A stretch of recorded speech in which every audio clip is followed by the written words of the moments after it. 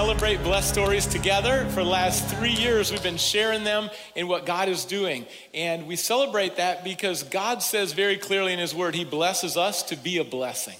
And that starts in the book of Genesis, and that's every day. It's the mind of Christ. When you wake up in the morning and say, God, who do you want me to bless today? And how can I bless them? That's an acronym. Begin with prayer. Start praying for some different people God's brought into your life. And then L is listen. The Bible says be quick to listen, slow to speak. E is eat together, or coffee, go a little deeper, buy someone a lunch. S is serve, meet the needs that they have. And S is share. Share your story, share about Jesus, share about church, and invite them. When you're faithful in those things and blessing other people, trust God with the results, and God transforms lives. We're all on mission together, and every day is an adventure. Like we're entering in. We don't know what God's going to do right now, today, in this moment. We're glad to be here.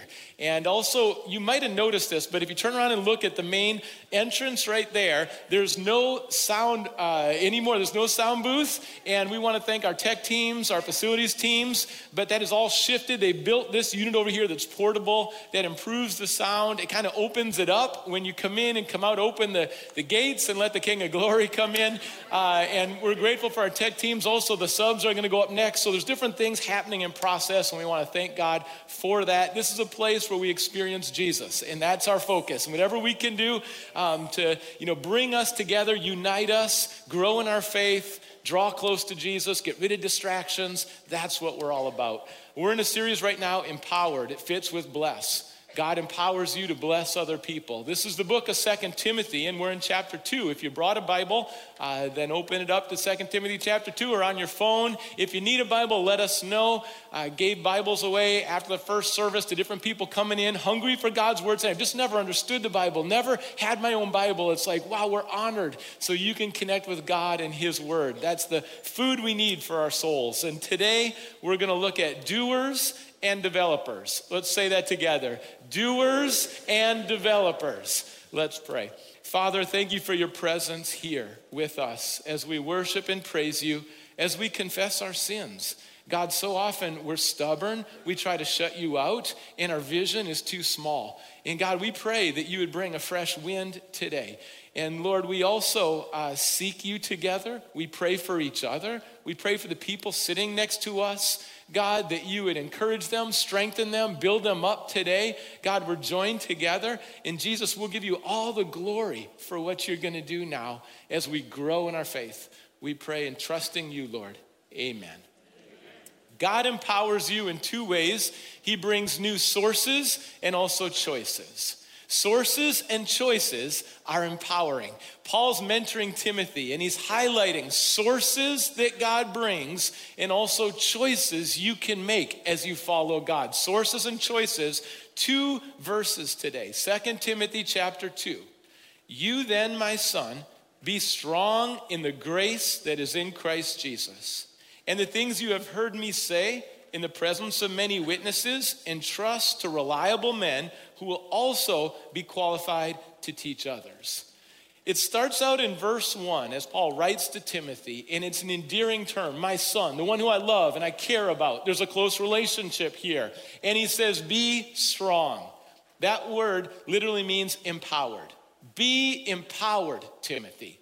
He wants to see Timothy be all God's designed him to be. God's going to work in you, and then he's going to work through you, Timothy. Be empowered. What are the specific ways that God empowers us?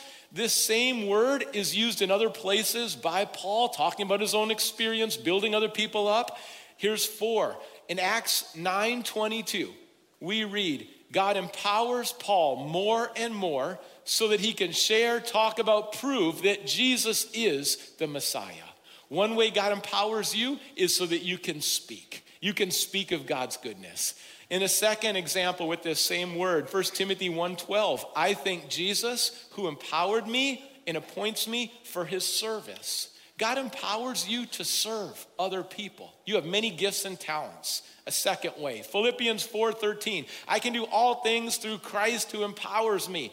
This is a favorite verse for athletes who want to get their PR, their best bench, and whatever it is they're going to do. Well, it's a little different context in the Bible. I can do all things through Christ who empowers me, meaning that God brings contentment and has taught me how to be content in every situation because he's greater than the situation I'm in, and he'll help me to overcome whatever I'm walking through and facing right now. God empowers you in those ways. And that's a good truth. You take hold of that. In Ephesians 6:10, be empowered in the Lord and in his mighty strength. This is a spiritual battle in Ephesians 6. You put on the armor of God. How does God empower you specifically? Well, he empowers you to speak in your words about his goodness. He empowers you to serve and use your gifts. He empowers you to find contentment and overcome the challenges that he's greater than. We have a hope greater than our challenges. And he empowers you when the spiritual battle is at its fiercest and it feels like you're surrounded by demons and darkness. He'll empower you to stand in the middle of that. And because Paul experienced that empowerment, he wants to have Timothy also experience that. If you feel empowered and you feel God's strength in your life, you want other people to walk in that strength and walk in that hope. And that's his heart. Well, where are you going to find that? He says, in grace.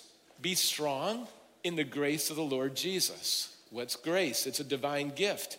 It's a gift you don't earn. It's a new source. The Bible says, those who wait on the Lord, they will soar on wings like eagles. Do eagles try to flap harder than all the other birds? No, they know it's not in the flapping. It's in the soaring is in the wind, the fresh wind of the Holy Spirit, in step with the Spirit of God, and you will soar because you're not just trying harder, you're tuned in, you're walking with God, you're close in relationship, reliance on him, and his power is going to be strong in your weakness. It's two very different ways to fly. I don't recommend flapping and over flapping. And that really leads us to rethink what doing means. Because some of us have a picture of doing that means try harder, do more, do better, and it's a lot of humanism, a lot of pressure, some perfectionism, and ultimately you're drained because that's your view of doing. And that's not the biblical view of doing. Biblically, it's abide and respond. The relationships first. Those who abide with Jesus will bear much fruit. And as you abide, the relationship, you rely on God, you're talking to God, you're welcoming the Holy Spirit in your life, God is going to move through. Now you're an instrument and a vessel where God, you've opened up the doors and say, come in, God. Now he's going to take over. There's going to be fruit in your life. There's going to be impact in your life because you're not just white knuckling the thing. Instead, you're walking in the power, in the love, and the truth of God. That's a huge difference. There's a lot of people who leave churches frustrated because they feel like the message is you're never good enough, you've never done it well enough, and they carry guilt and shame and pressure. And that will drain you. That will absolutely drain you. And there is a better way. And the better way is abide and abound. And when you abide with Jesus, you give him the glory, you thank him, you're excited to serve, and he must become greater, we must become less. It's not all about you. In fact, the moment you realize it's not all about me, and then you start to shift, and you move out of the center of your world and your universe, and you're not self-consumed, and you're not self-sufficient, and you step out of that trap, you're gonna fully come alive into the life that is truly life. That's where it happens, that decision right there. And if the foundation's not solid, it crashes. If the foundation's on sand, if the foundation is just human effort, that's all you'll have at the end of the day. And you can't save yourself. You can't. But God will bring out, with the gifts and the talents he's given you, when you trust him as Savior and Lord Jesus and you follow him, he's going to bring out things in you that you never realized and couldn't manufacture or fake. And then you're authentic and it's powerful. And that's where Timothy's going. That's where Paul's going. And this tells us you're called to be a doer and a developer. A doer and a developer. Let's say that together. A doer and a developer. It's a both and. It's a both and. Don't shrink God's vision. I was listening to someone describe at the end of life, at the end of our days, there was someone who realized all this was going on and I never saw it. I never realized, I was just so in the materialistic, what I see, I never realized the goodness of God, how he wants to empower us, that he's building a kingdom that's eternal, that he's called us to be doers and developers, and the impact God invites us into. I just didn't realize it until later in life. And there's different ages where we start to see it and realize it and want it. And may a day like today be a day where the light bulb goes on, and turn the person next to you and say, you are a developer. Whoever's closest to you, you tell them, you are a developer. Say it sincerely, look in their eyes. You are a developer, and just say, thank you, thank you, thank you, thank you. All right, a doer and a developer. We've got 3 questions today to highlight and focus on. The first question, do we want what God wants? That's at the crux of the teaching today. Do we want what God wants? It's not, do we know what God wants? That's a different question. We know what God wants. Do we want what God wants? Well, let's go back into the scripture. Think about Moses first. This is Numbers chapter 11. And you'll see a situation here where God is going to multiply. And Moses is going to step into developing more people. The Lord said to Moses, bring me 70 of Israel's elders who are known to you as leaders and officials among the people. Have them come to the tent of meeting that they may stand there with you. I will come down, God says, and speak with you there, and I will take some of the power of the Spirit that is on you, and I will put it on them, and they will share the burden of the people with you so that you will not have to carry it alone. Now, maybe you can relate to Moses this way. Do you ever feel like no one understands? No one's doing as much as I am. It's so stressful, it's so demanding. There's people barely lifting their weight. I'm the one who does it all. And you just feel the weight of the world and the responsibilities. My to-do list is so long. Like it's on me, it's on me, it's on me. See, I got to come and save the day again. I got to bail them. I got to clean out the ball again. I've got to do it for everybody else again. Moses is feeling like that. And God speaks to him. God speaks to him. His father-in-law speaks to him, Jethro. Same message. Moses, it's too much on you. It really is. It's too much on you. It's not supposed to be this way. And Moses is listening. Numbers chapter 11, verses starting 26. Look at what happens. However, 2 men whose names were Eldad and Medad, they remained in the camp. So they didn't do what God said. They were listed among the elders, but they did not go out to the tent. Yet the Spirit also rested on them, and they prophesied in the camp. And a young man ran and told Moses, Eldad and Medad are prophesying in the camp. Joshua, this is the understudy with Moses, his assistant, Joshua, son of Nun, who had been Moses' aide since youth, spoke up and said, Moses, my Lord, stop them. But Moses replied, are you jealous for my sake? I wish that all of the Lord's people were prophets and that the Lord would put his Spirit on them. Then Moses and the elders of Israel, they returned to the camp. Do you see the tension? Joshua steps in like, Moses, like they've got gifts. They're not part of our church. They're not part of our denomination. Moses, they're not following your instructions perfectly. Like Moses, we've got to control this religious mindset. It's just us, control it. They can't go out and use those gifts. And Moses is like, you're missing the whole thing, Joshua. You love God, you're serving God, you're devoted, but you're missing the whole vision of what God's doing. He's raising up people from other churches, ethnicities, other styles, other cities, other denominations. God is on the move. The Spirit's on the move. Jew and Gentile, all generations. Why are you trying to shrink it in your religious thinking, Joshua? We want to be in alignment with God. Joshua, we're doers and developers. God is multiplying. Shift your thinking, Joshua, shift your thinking. Well, in the New Testament, in Acts chapter 6, there's another tension there, because where there's growth, there's tension. Whoever told you the next level is easy, not telling the truth. The next level is actually more difficult, more sacrifice.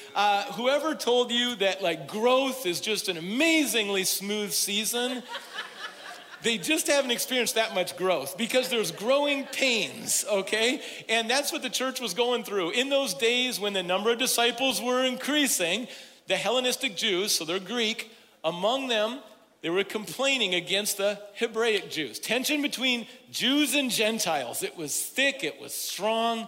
Ethnicity, racism, it's all there in Acts chapter 6. The widows, the Greek widows, were being overlooked in the daily distribution of food. How come the Jewish widows get all the food and the Greek widows are overlooked? So the 12 gathered all the disciples together. It would not be right for us to neglect the ministry of the word of God in order to wait on the tables. Our name is not on this. That's important to know what your name is on. Brothers and sisters, choose 7 men from among you who are known to be full of the Spirit and wisdom. We will turn this responsibility over to them. And you know what happens? All the widows get food. You know what happens? The people are praying. People are returning to God. People are coming to know God. The word of God is spreading. Why? Because here's God's solution. Raise up and train more people to serve and to lead. When the church is stuck, so often in the Bible, God's solution is empower more people to serve and to lead. If you don't do that, you'll have a nice ministry. If you do it, you'll have a movement. Do you want a nice ministry or do you want a movement? And God's solution, if we want to align with heaven, Old Testament, New Testament today, is to empower more people to serve and to lead, and the joy that's there as you do that. Now, if you think, I kind of want what God wants, I mean, once in a while, a little bit. I mean, I don't have a problem with what you just said there. I don't have a problem with developing people. I mean, I'm not objecting. I see it's in scripture. I don't have a problem with that. You will never turn the corner. That's just not going to get you there. So the question is, do you want what God wants? And if the answer is yes, here's 3 aspects. First, the vision. It's clear. You see it in scripture. It's God's heart, and you start to see it in your own life. You start to see who, and you start to see how. You start to get a vision for development. If there's no vision, it perishes. It starts with a vision. You got to have a vision for this. The second is the margin, because there is a cost, and your life is already super full. And for all of us, our plates are full, and sometimes we fill those plates with lesser things instead of greater things. And because it's filled with lesser things, some of those lesser things are actually going to have to move off your plate so that greater things can come in. If you're thinking, I have no time and energy to develop anybody, it's time to shift what's on your plate, move some of those lesser things out of the way, and welcome God's will, plan, and purpose of multiplication. Create that margin intentionally. No one else is going to do that for you. You got to choose that one. A vision, a margin, and then a question. I love a timely question. When I share my faith with people, when I share about Jesus with people, I like to ask this question. For people who haven't decided to follow him yet, I ask the question, is anything preventing you from making that decision to following Jesus? Is anything preventing you today from deciding to follow Jesus? Because they'll either say, no, there really isn't. And I've had this happen many times this year. And I say, well, then let's pray right now. You can decide right now. They're like, I want to do that. Or they'll say, this is the one barrier for me. I just don't understand. This just doesn't make sense. And then we can talk about that. But it's a timely question. Here's the question for you in terms of development. You've got a vision. You've created some margin. Now, as you start to pour your life and build up other people, here's the key question. You ask them, now who can you develop? That's the key question. That's the multiplication question. You disciple someone, you develop someone, you train someone, and now you ask them, who can you develop? Because if you don't go there, it's just going to be an addition. But if you go there with that question, now we're talking multiplication. Now we're talking a movement instead of a ministry. That's a very key question. The vision, the margin, the question. This is practical today. You say, well, could that really happen? It just happened this month in our church. You know what happened? There was a vision for children in Cambodia right now who are struggling. There was a vision. And then we made some margin together. We realized, you know what? We could make a difference. We could connect. We could support them. 210 kids now in Cambodia are supported by our church family because we made a little margin. Maybe it's a little less Starbucks or it's a little less something else. And it's like, we can do this. And now what's happening? Now we're providing education, clothes, a connection with Christians. We're providing, this is an area of Cambodia, and I've talked to people in our church who have been there, where there's very few followers of Jesus, and now the light and the love of Jesus are flowing from Auburn to Cambodia. Wow, praise God. You see? There, there's no limits to what God can do. Do you see the potential in this room if we are doers and developers? Let's keep going. Second question, what's the difference between a doer and a developer? That's a good question. I'm glad you asked that one. I happen to have a chart right here, and I want to lay it out. Contrast, compare, make it real clear. Doers, developers. Doers, it's a good thing. We love doers. Doers are thinking, I go to the top of the mountain, right? I've got some goals. I want to get there. I'm going to the top of the mountain. I'm climbing. I'm on my way. Developers, how can I help everyone get to the top of the mountain? That's very, very different. It's not the same thing. A doer is focused on the work. Here's my tasks. Here's my to-do list. I've got 10 things today. I'm knocking them down. I'm doing them. That's admirable. We love diligence. We love a good work ethic. A developer is focusing on people, and that work is going to be shared, and you're going to develop people through that work. You're going to train people. The next one, doers are thinking addition. Okay, maybe I could add one more when I have time, 3 months from now. I think I could add one more. Developers, it's always multiplication. I'm always training people who can train people. That's a developer. That's biblical. That's Jesus. Very different. Doer, slow progress. Now, initially it's fast because initially we can go faster alone. But doers are different than developers who are thinking we go further together. And doers, it's going to be ultimately a slow progress over the year compared to developers who are building and growing a movement. So many organizations, businesses, so many nonprofits, churches, the doers. There's 20% in the room who are doers. They're active. And because there's 20%, the ceiling's kind of low, how far it can go. But the shift, the biblical shift, when people are empowered, is that now 80% are active. And that low ceiling is blown off. And now the Spirit of God is moving. And you see it in the book of Acts. And we don't want to quench or grieve the Holy Spirit. We want all of God's people to be filled with the Spirit in all places, in all days of the week. There's a huge difference. Sometimes the clarity helps. Now you might be thinking, not me. God didn't call me. Well, what does the Bible say? In Joel chapter 2, and this is a preview of Pentecost, a preview of the days we're living in. And afterward, I will pour out my Spirit on all people, God said. Did he say a few people? Did he say a select group of people?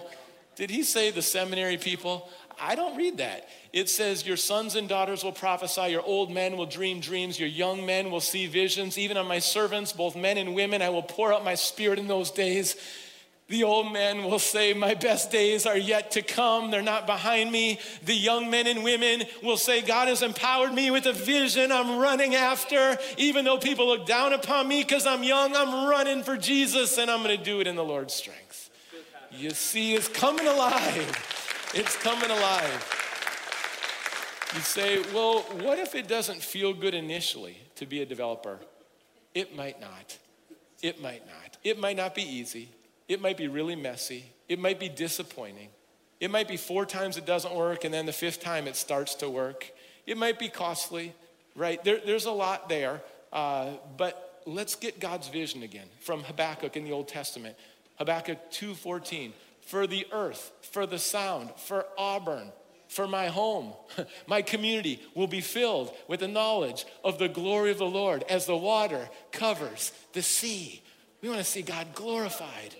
And then the Lord replied, write down the revelation. That's what the Bible is. It's written down revelation for us. Make it plain on tablets. It's plain so that a herald may run with it. There's 3 things in the Bible. One is you stand with the Lord.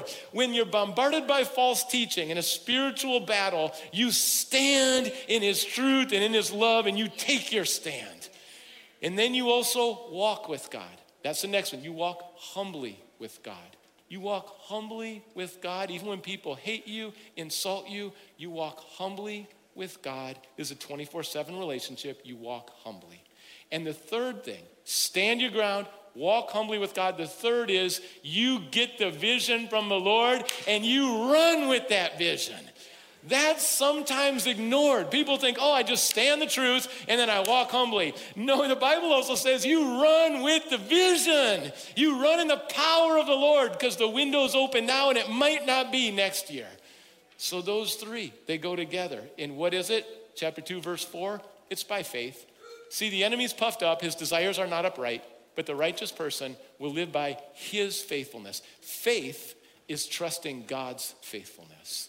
In developing people, And building up people is a faith step. You say, why do you do it? Because Jesus did it and he called me to do it.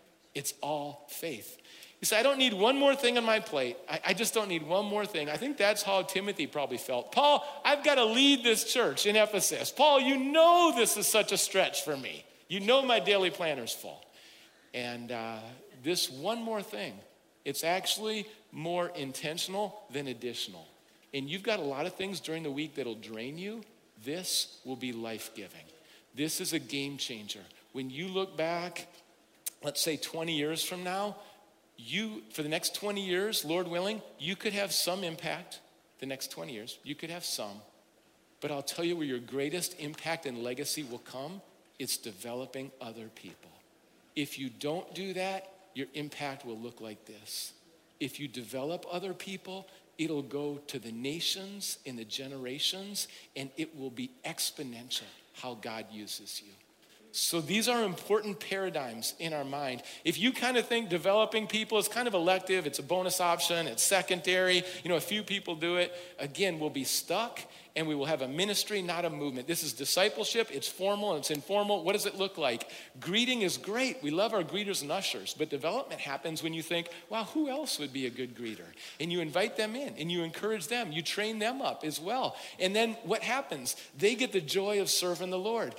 In a life group, like let's say you've been in a life group for 5 years and you could start to think, maybe I could host a life group. Maybe there's someone in my life group that I could mentor.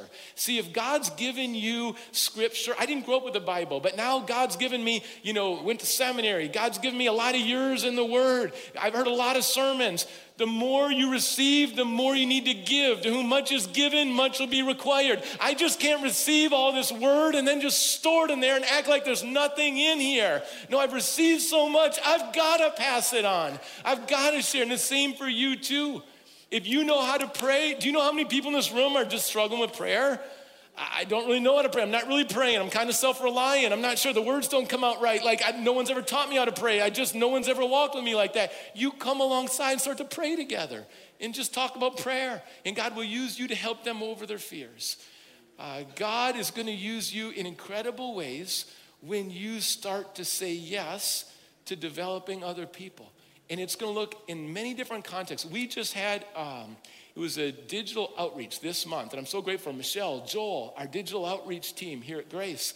And it was a campaign where over 2.5 million people watched the content. And then over 350,000 went through all of the gospel and went through it clearly how to have a relationship with God. And then 8,200 indicated that they're making a decision to put their trust in Christ. And we thank God, because those are the times we're living in. But you see, the vision's greater than that. Because there's content we made, and this is partnership with Global Media Outreach for discipleship. Because we don't just want them to come and know the Lord and then just be all alone, but the next steps. So there's 6 videos on the next steps. And then we guide them to local churches and find church families and communities. Why? Because we're not looking for decisions. We want disciples who are being developed, who will develop other people. My son kind of broke it down simple this way. When he was in elementary school, he noticed that in the lunchroom, that place is a mess. You ever been to the lunchroom in elementary school? You ever see what's going on the tables, the floors, the wrappers, right? We've all seen that. So my son was watching, this one lady doing all the work, and he thought, I can be a doer. I can do something here. I can help out. And he did. And being a doer is a good thing. It really is today. Being a doer is a good thing. But then it started to click for him, hey, my friends might want to help out. I could have them come in. And pretty soon what's happening? Now, he didn't do that because the lady was going to give him a McDonald's gift certificate at the end of the year. He didn't even know that would come. But the point is, he just saw his friends, and he saw the problem, and he saw a possible solution. And pretty soon, that became the cool thing to do, is to just start helping out to clean out the lunchroom so it doesn't all land on one lady. You can get creative with this stuff. There's the formal. If your vision of empowerment is, I think there was one person at work like 4 years ago I kind of trained. That was good. But it's time to dream a little bigger, folks. It's time to dream a little bigger. It could be at work. It could be at church. It could be a formal role you're in. or it could be informal, where you just see somebody who doesn't have a place to stay and you get them a hotel room and you start to talk about faith and you cut their hair and you start a relationship going, and pretty soon you're making an impact in the next generation that you didn't see coming. The church didn't plan it. You're just living for Jesus, and you're out there and you're kind of dangerous like that in a good way, Well, David had a heart for developing. And David, if you had to ask the question, whose sins are most kind of obvious, worse in the Bible, like David would be in the running. He'd be in the top 20, top 10. I mean, like what he went through, what he chose and so forth. But listen, God can take anyone and make them a developer. Like, you might be thinking, well, I didn't grow up in church. I don't know that much Bible today. I've been divorced. I was adopted. People said I'd never make it through high school. No one in my family has ever, stepped up and followed God. Like, you can come up with all those things that people tell you to try to push you down, but that's not coming from God.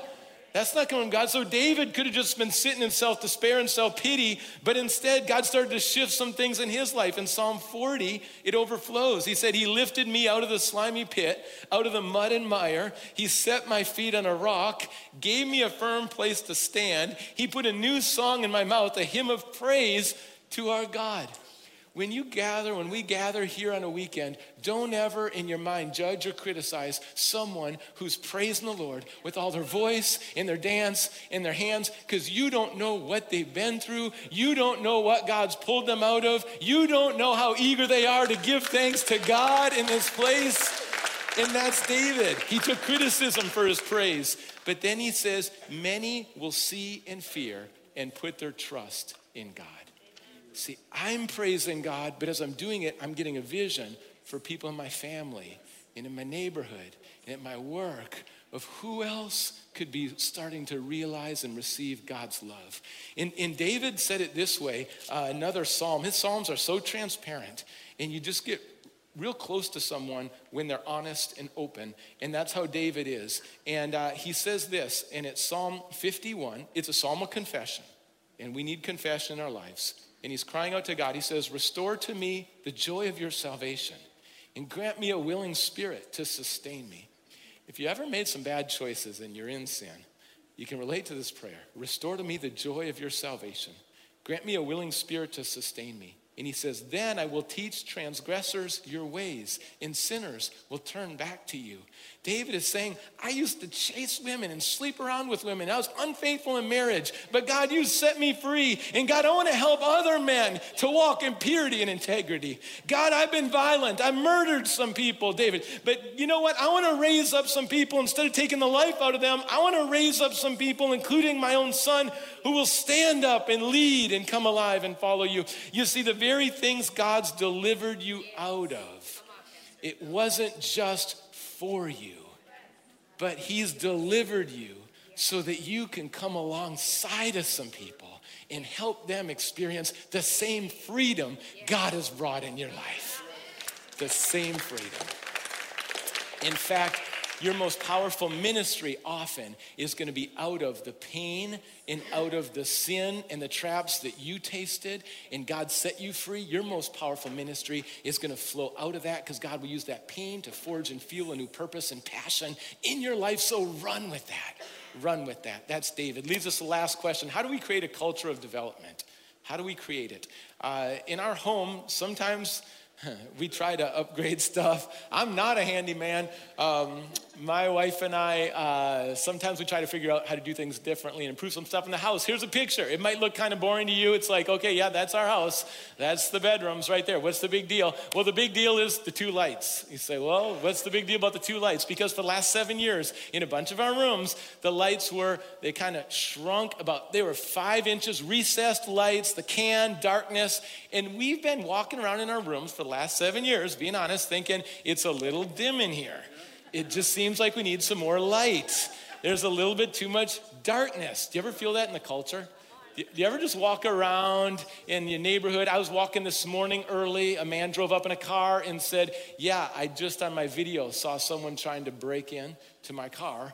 And so I ran out of my house and I'm just looking for them. It's like I'm walking around thinking, oh, okay, great. There's a chase going on for a burglar. I'll just keep walking and praying out here in the dark, no problem. But sometimes you just feel like, things are darker than they need to be. They're darker than they should be in our nation. They're darker than what's going on. And the light, the shift in the light, those lights, they're flush with the ceiling.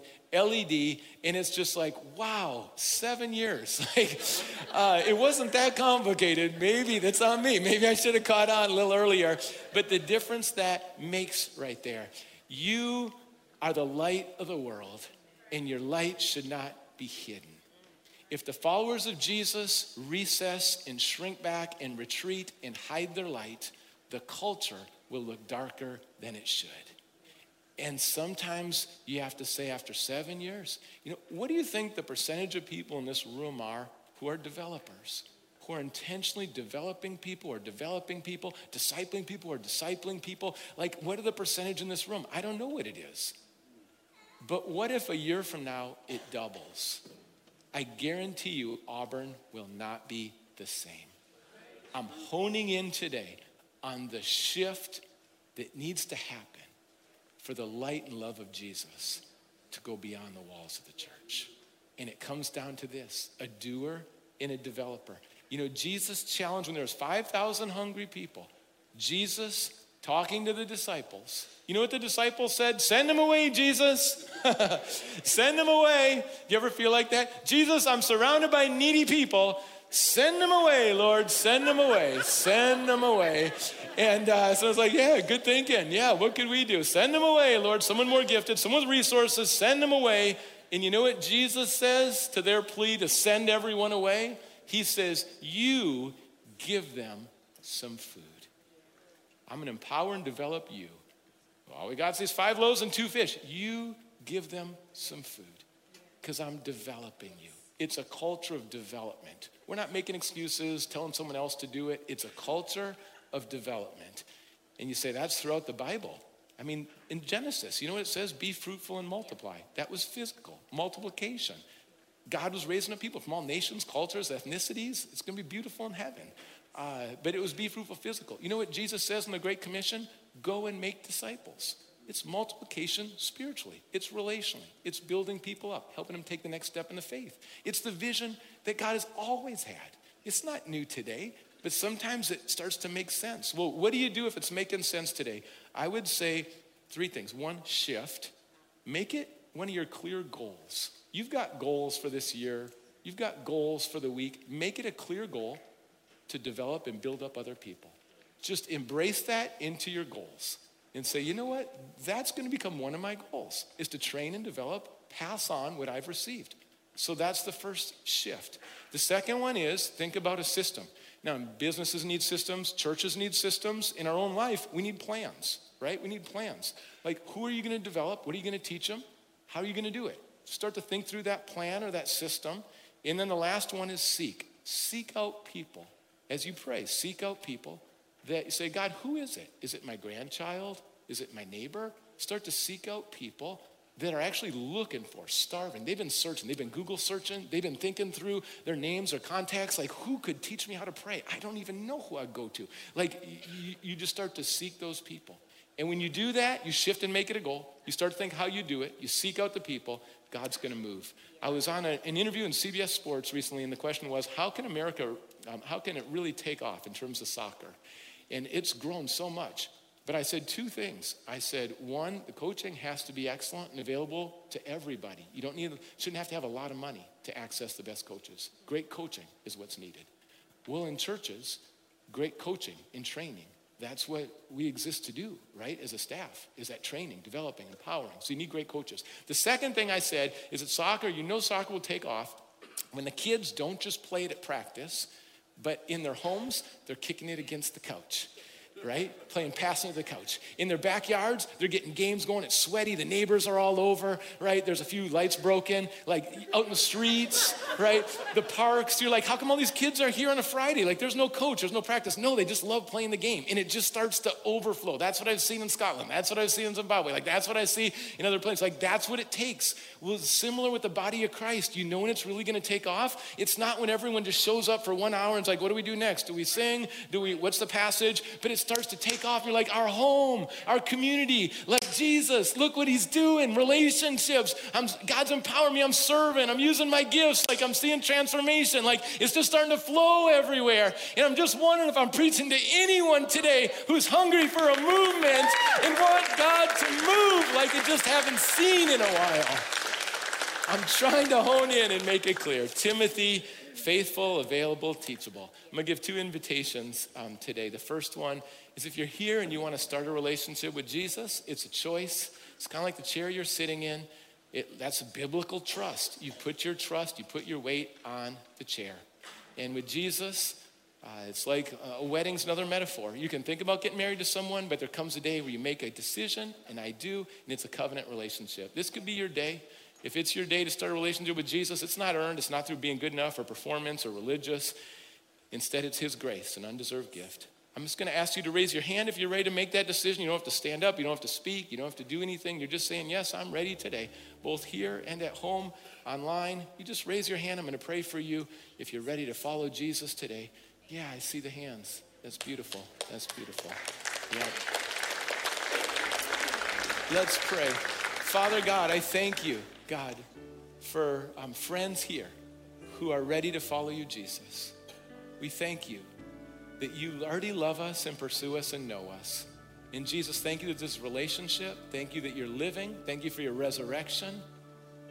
And I thank you for each person that's following you as Lord and Savior.